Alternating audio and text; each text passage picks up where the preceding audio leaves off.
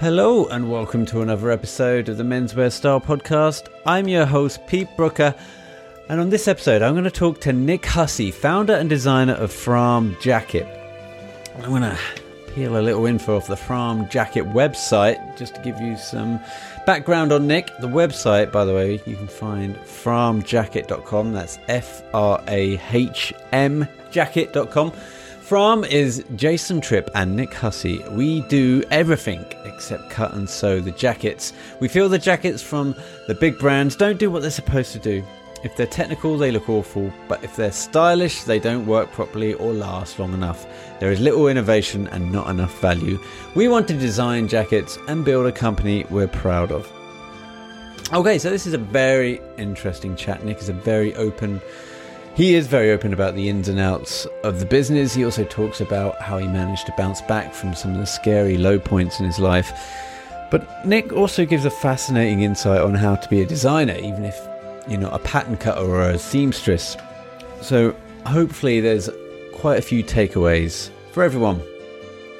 All that to come. So make sure you're checking out the website, menswearstyle.co.uk, and the social at menswearstyle. All the latest fashion news, and Nick Hogan has done an awesome article on the best men's fragrances to buy in 2020. Can you guess any that are on the list? Any Brute? Sorry, that's just mine. So check out that article and many more on the website. And if you want to tell us about your brand and your journey, you can email the show at info@menswearstyle.co.uk. Okay, yeah. Let's get to it. This is a good one. I hope you enjoy it. Here is Nick Hussey, founder and designer of FRAHM Jacket. Well, it's my great pleasure to introduce founder and designer of FRAHM Jacket, Nick Hussey. How are you doing today, Nick? Hello, chap. I'm very well. I'm trying to stay cool with a fan sticking right in my face. Just tell us a little bit about who you are, where you are. So I am a self-taught apparel designer. I like to make apparel, and specifically jackets, with my second company, where I combine hidden performance, so it's not obvious, with classic style. And I've tweaked classic styles. These are men's jackets only. My previous company was called Vulpine, and I made commuter cycling clothing, which was very innovative and different. That was for men and women, a full range of clothing. And I learned from that experience. I basically went bust in 2017 because we were growing very fast and spending large amounts of money on stock, and that stock didn't turn up. I learned that growing and buying lots of stock is dangerous. I don't want that to happen again. I had a nervous breakdown. And so when I came back to do it again with FRAHM, I took all those lessons and I said, okay, I'm going to make a really small company that specializes in the thing I was always best at, that got the best reviews, that ended up in the design museum, etc. And I will also give money to Minds, the mental health charity, and talk about mental health, and just have a sort of kinder men's sort of bloke brand. And that's kind of it. And in terms of the office, I am literally one man in one tiny office with the remains of my stock, because we have a pre-order model, so most of our stock is sold in advance. And I just sit here with my computer and hopefully make pretty things. Tell us a little bit why jackets and how you got into designing jackets primarily. So my sort of history is I grew up as a racing cyclist, and I went to uni and did sports science, which seems completely unrelated, but I specialized in physiology and biomechanics and ergonomics. I'm fascinated by the way my dissertation was always about clothing. It was always about wearing stuff and about how it enables people. And at that time, it was athletes. But I realized that over time that developed. I went and ran clubs and bars, restaurants, all kinds, just sort of meandered around, ended up in the film world, ended up running film companies, and picked up a background in marketing and in design and stuff like that. And all this stuff seems not to gel until it got to 2010. I was running a film company, stressed out of my mind. And I just thought, I've always wanted to do my own thing. I've got this idea and I'd love to design clothes. Christ, I have absolutely no experience in it. I just want to do it. I'm going to find out if I'm capable. And so I left my job in 2009, started building this company, Vulpine, beginning of 2010, and started making sort of high performance, classically styled, tailored sort of cycling clothing. And it was pretty successful and grew. I've always needed help in the production side. So So I'm really upfront about this. I have no education in design, just an enormous amount of an influx of ideas and influences and cultures that from where I've traveled the world and done various jobs, and I've tried to combine those. And a huge love of clothing. I used to, when I could afford it, buy Savile Row, and just love clothes ever since I was in clubbing. And I've combined all these interests into something it turns out I'm reasonably good at, which I can't quite believe. It's pretty bizarre, and I feel sort of guilty in many ways because other people have spent their careers doing this. Designing is like the kind of eye. I think there's an equal amount of talent that goes into knowing what looks good in a garment as to what makes a garment, as well as people can be pattern cutters and tailors, but they don't always have the eye for what looks good or how to actually design a suit or jacket, as it were. I have a theory, Peter, that because I had no background in it, I had no idea of what would scare people, or I didn't do a degree where people said this is how you do things. I didn't work as an apprentice or build my way through another label where people said, Nick, this is how we've always done it. This is the way you'll do it. I just arrived just knowing what I liked and just tried to do it. Yeah. And it really helped. I found that a while back when I was in a band, writing songs for the band, and, I played the piano at the time. And I was just actually getting a bit exhausted with writing songs on the piano. And my bandmate, who was the guitar player, goes, right, you can just fiddle about on the guitar, right? I go, yeah, I can just do bits and bobs on the guitar. And I soon learned how to write songs better on the guitar because I didn't really know the rules of the guitar, whereas I knew the rules of the piano kind of inside and out, really, the scales, octaves, kind of inversions, etc. But when you have something that's a bit foreign to you, you're perhaps just going by sound and vision than you are by going through theory. And I'm going to try and spin that back round to sartorial and designing, but I think the process might be a little bit like that. Would you say? You've got an open page, and I think the scariest part of it is daring to put yourself onto that page and to be judged. I guess I can remember I wasn't scared about having to learn all this stuff, and a lot of setting up a business is just learning how to run a business and do the finance and operations. But I'm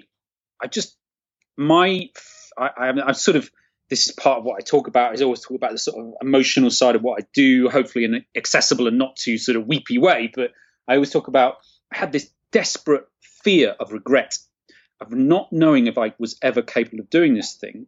And so I just gave it a go.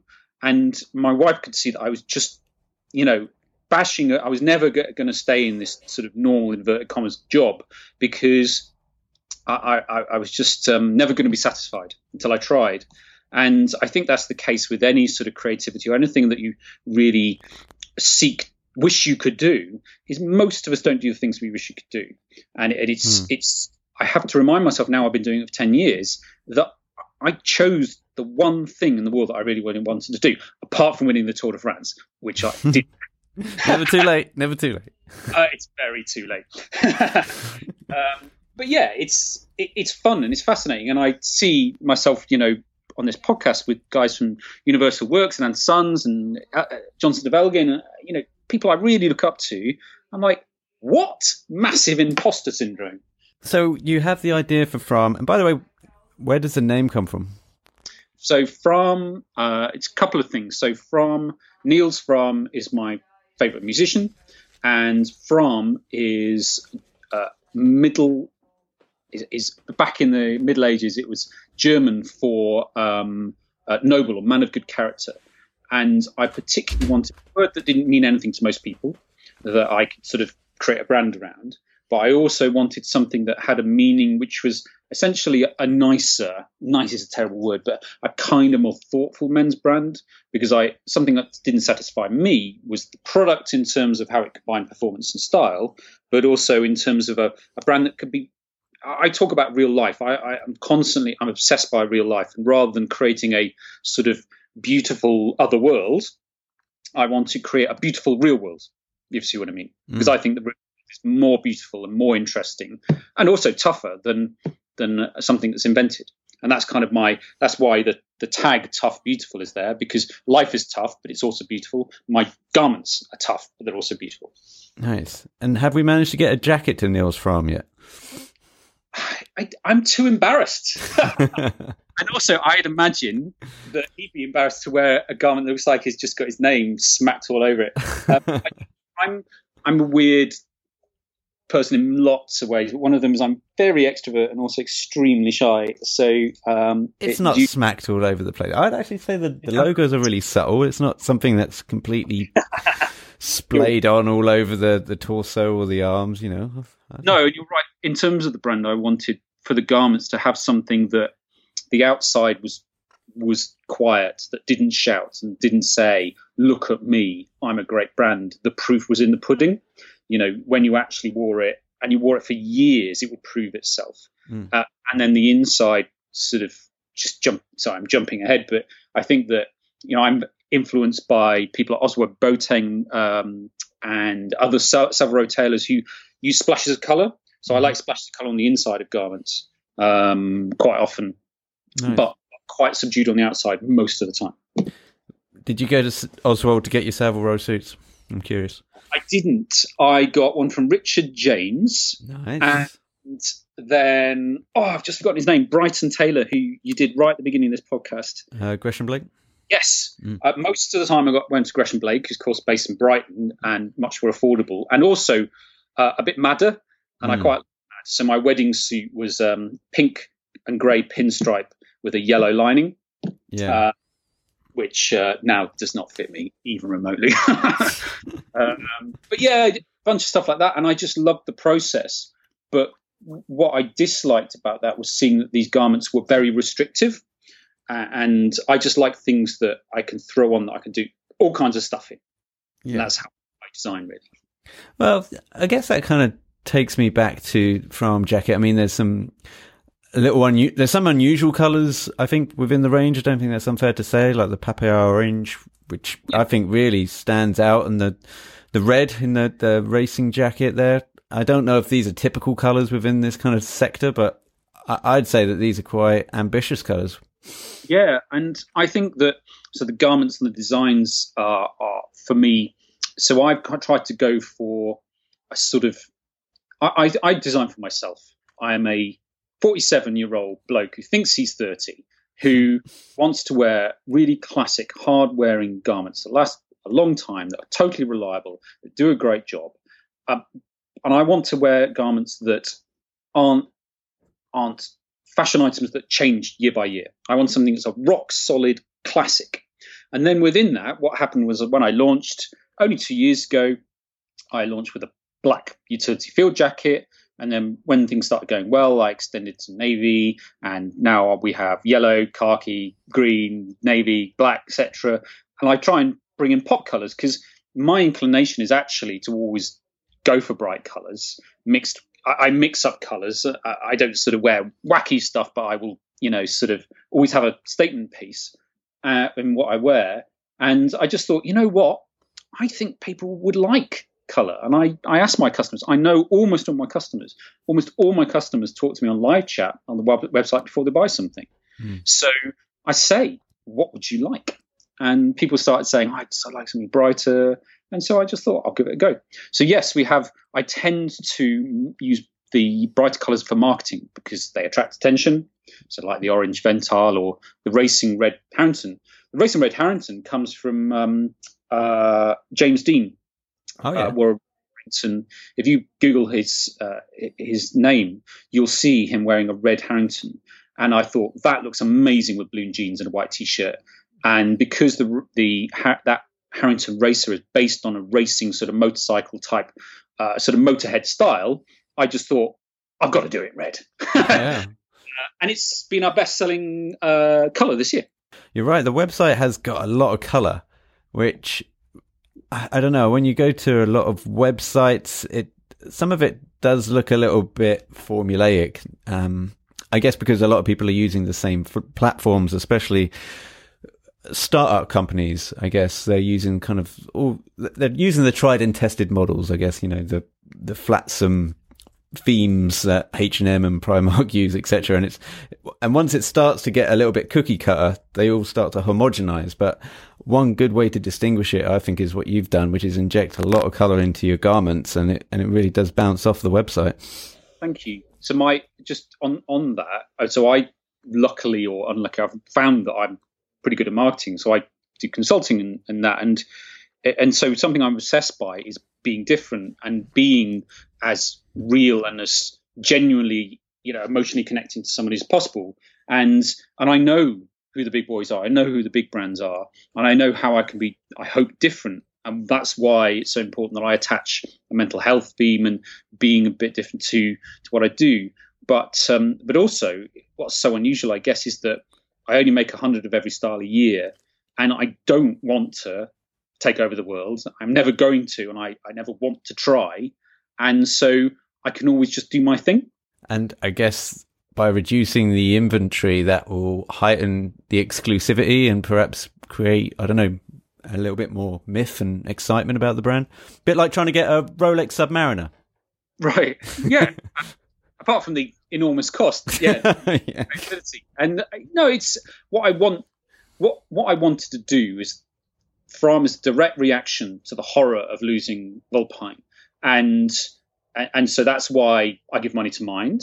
But that's also why I built a company. And what's interesting is, as I build FRAHM, it's essentially about jackets, but a lot of people tend to be entrepreneurs and sort of business owners or people who run businesses, and they're very interested in what I'm doing, and I'm very honest about that. And I say, look, I built FRAHM to be a small company where we sell most of what we can, rather than going to big sales. So we don't do winter or summer sales. That is a much safer model.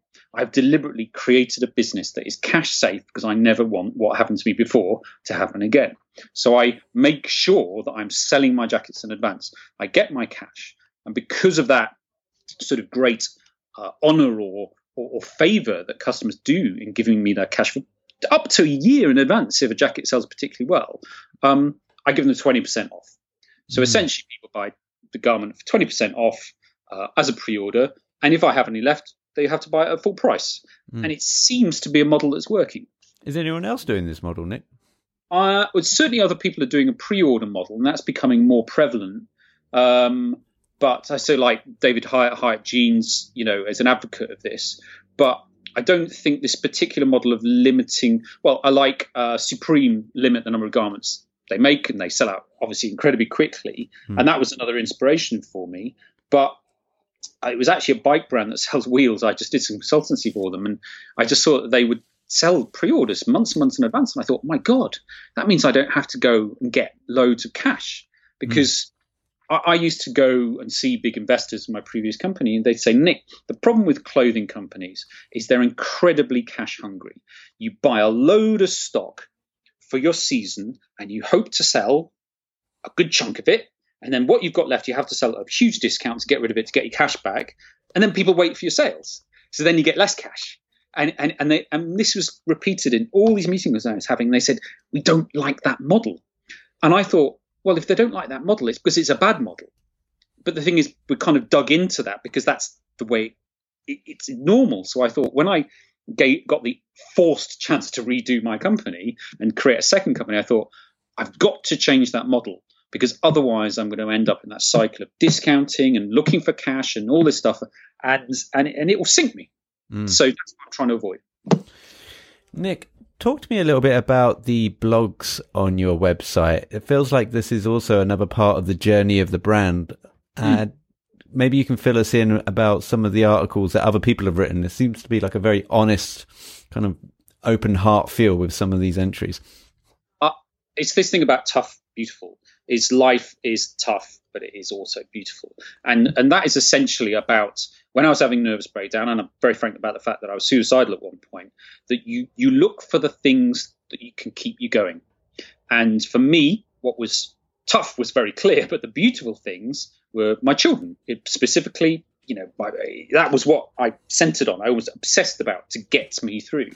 And now, as I recovered, and I'm very happy to say I'm fully recovered, I now see the world with different eyes. I see beauty where I didn't before. And so I want to talk honestly about that and other people to talk honestly about that.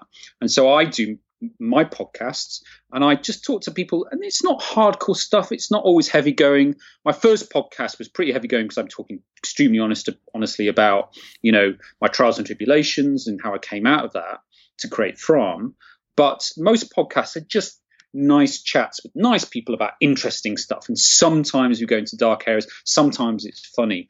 But the thing for me is that these are just ordinary people with extraordinary aspects that you may not have uncovered normally, and it's kind of attached to what FRAHM does, because I want classic jackets that from a distance don't look special, but when you look closer you go, wow, I really thought about that. And that's what gives me pleasure, is to create something that isn't shot a song and dance, that isn't facile or facade, that has real depth to it underneath in everything I do. So I'm just trying to think of examples. I mean, I also come from a very heavy creative background. My mum was a professional photographer, and my background is in filmmaking. And so I also have a lot of creative stuff on the blog. And I just want to keep people interested, basically. Nice. And where can people find the podcast, Nick? So if they search for FRAHM Jacket on SoundCloud or on iTunes, and I've been really tardy actually with podcasts. So I haven't done one since I did Mark Herbert, who's the head of Warp Films, at the end of last year. Producer of This Is England, right? Yeah. And I got to know him because he became a customer of Vulpine, and he invited me to there was a screening at the NFT of Dead Man's Shoes with a live orchestra doing the soundtrack. Nice. Oh, they're very cool, those ones. Yeah. And it's one of my all-time favourite films, and it's based where I grew up. I grew up in Nottingham, or near Nottingham. I saw Casino Royale at the Royal Albert Hall with David Arnold doing the orchestra. Well, he didn't do the orchestra, but he came on for the last bit, picked up the guitar and just did the theme. Wow. Hammered the check and left. You're a huge James Bond fan, aren't you? James Bond fan. Yeah, I am indeed. Yeah, no, very much so. So yeah, I've got a very nichey, geeky side to my life. I oversaw the title sequence for Quantum of Solace. Wow. So, what are they called? MK12, I think, who are a group of amazing animators in Texas. Got the job. I came into the company relatively late, so I didn't do all of it. So I didn't get to meet Mr. Bond, Daniel Craig. But it was quite funny because so I was sort of in the tail end of this enormous high budget sort of title sequence, and then we were like, really obviously hadn't seen the film, we weren't allowed to, and then I organised like a West End. I booked out a huge Odeon to show all my clients this film, and everyone went, "Oh, well done" for the title sequence. And then people walked out of the film, and I was like, "Oh, okay." Oh wow, what a great thing to have on the CV. MK, like Michael K12, right? As in, sorry, M for Michael. Yep. I think so. It's terrible. I've worked with so many directors, and it sort of just passes into the, into the fog now. But I think, oh God, I hope they're not listening, because that'd be really embarrassing. But it's fascinating. I mean, that's something I love doing, is working with really talented people, and something that next I really want to work on is doing more films, because my background's in it, and it's almost so intimidating for me because I know what is possible. I haven't hardly made any films in the last 10 years, which is a really stupid thing. So I'm going to start trying to do that. Well, I'll be watching that space, definitely. Thank you. Well, Nick, listen, it's been really interesting talking to you, learning about your background, learning about the company, and I also like when you go to the site and people, when you go to frahmjacket.com, there's a little icon with your face saying, "I'm here, I'm ready for a question." And before I started talking to you, I just thought, oh, okay, that's a nice touch for a bot. But then I actually know it's you now. it's you, and I can envisage where you are in the office. People don't believe it's me, and it really is me. I really do literally everything. It's murderously hard, but it's incredibly effective, because you can actually just live chat me and ask the guy who designed the thing and has overseen all the production, exactly the question you want to ask and get the exact answer. And that, I won't be able to do that forever. That would be impossible. Yeah. So I was going to ask, how do you envisage, I know that you don't want to become like this huge juggernaut and overtake the kind of fashion industry, but you must have half an idea to expand. And then how are you going to do that when you're really protective over everything that you've kind of nurtured from the ground up here? Yeah, it's hard. And during the coronavirus problems, it's been the hardest because I've only been able to work a 3-day week. 3 whole working days for the entire company is unbelievably difficult. So I was really exhausted, but I'm taking on someone soon who will take on the stuff basically that releases me to do, the sort of design and creative stuff that I love and that I'm good at. But for this year, we've gone from, so it was 1 garment, 2018, the utility field jacket. Then it was 5 garments last year. And now it will be 11 garments by the end of 12 garments by the end of this year. And then next year, I'm planning probably another 4, and I'll slow down after that, because essentially for me to stay small, I just don't want to create enormous numbers of jackets. And unusually I create repeat styles. So each year I make the same style. I might change a couple of colors, but that's why you pre-order them well in advance so you can get them. And so I'm creating rock solid classics that exactly what you're getting, that are very intensely reviewed by customers. So, you don't need to worry about, I'm buying this particular style this year and let's just give it a punt. If you're going to spend 400 quid on a field jacket, you want to know that it's been nailed. And so you can read like 100 reviews and, and check it. So really just a degree of range expansion. And eventually I just, I just want to lead a reasonably nice life in Somerset. I will need to make a few more jackets, but that's a way off yet. So, Nick, what jackets are you able to spill the beans on? What styles we can expect out of the new 4 models? And you can have an exclusive, please. Yeah, which ones? Which styles? I don't know how exciting it is, but no. Last year I asked customers what they wanted. I have a very strong dialogue with customers. Of course, I live chat with them, email, all kinds, and I sent a survey and I said, "Look, guys, what do you want?" And they said, "A bomber jacket." And so that is definitely, we're in development, hopefully when we've nailed that now. But it's weird I say we, it's kind of me, but I have some help, to make sure that I'm nailing, fabrics and, the production side. But the bomber should arrive next year, and that'd be reasonably innovative, sort of classic innovative. Because for me, I'm still a frustrated customer. I go on websites and I see things that aren't quite right. And so, of course, again, I'm designing for myself, and that's my policy. If I design for myself and I like it, hopefully other people will. Yeah, nice. Well, I look forward to seeing that. Yeah, bomber jackets. And maybe a duster jacket. Hey, No Time to Die coming out. The duster jacket's going to be everywhere. You're right, yeah. See, I surreptitiously got it back to Bond. That's my opus operandi. Must be gutted that it's been pushed back. Oh, it's a heartbreaker. There's rumours of it going on Video of Demand and following other models, but I mean, so we got Tenet coming out, I believe, in a couple of months that will do both, or they'll open it up exclusive. So I'm a Chris Nolan fanboy. And, Interstellar's my favourite. So Interstellar's such a good film. Yeah. I'm a bit weak. Nick, I've taken up so much of your time, but thanks so much for jumping on. You're welcome. How about that? Just a really nice, grounded gentleman and a huge ball of talent. Make sure you're supporting the good guys and head over to frahmjacket.co.uk and treat yourself to a kick-ass jacket. And in the meantime, thanks for tuning in. If you like what you're hearing, leave a review. Maybe there's a brand or a person you think would make a good guest for the show. Put your suggestions in a comment on iTunes. We read them all. And until next time,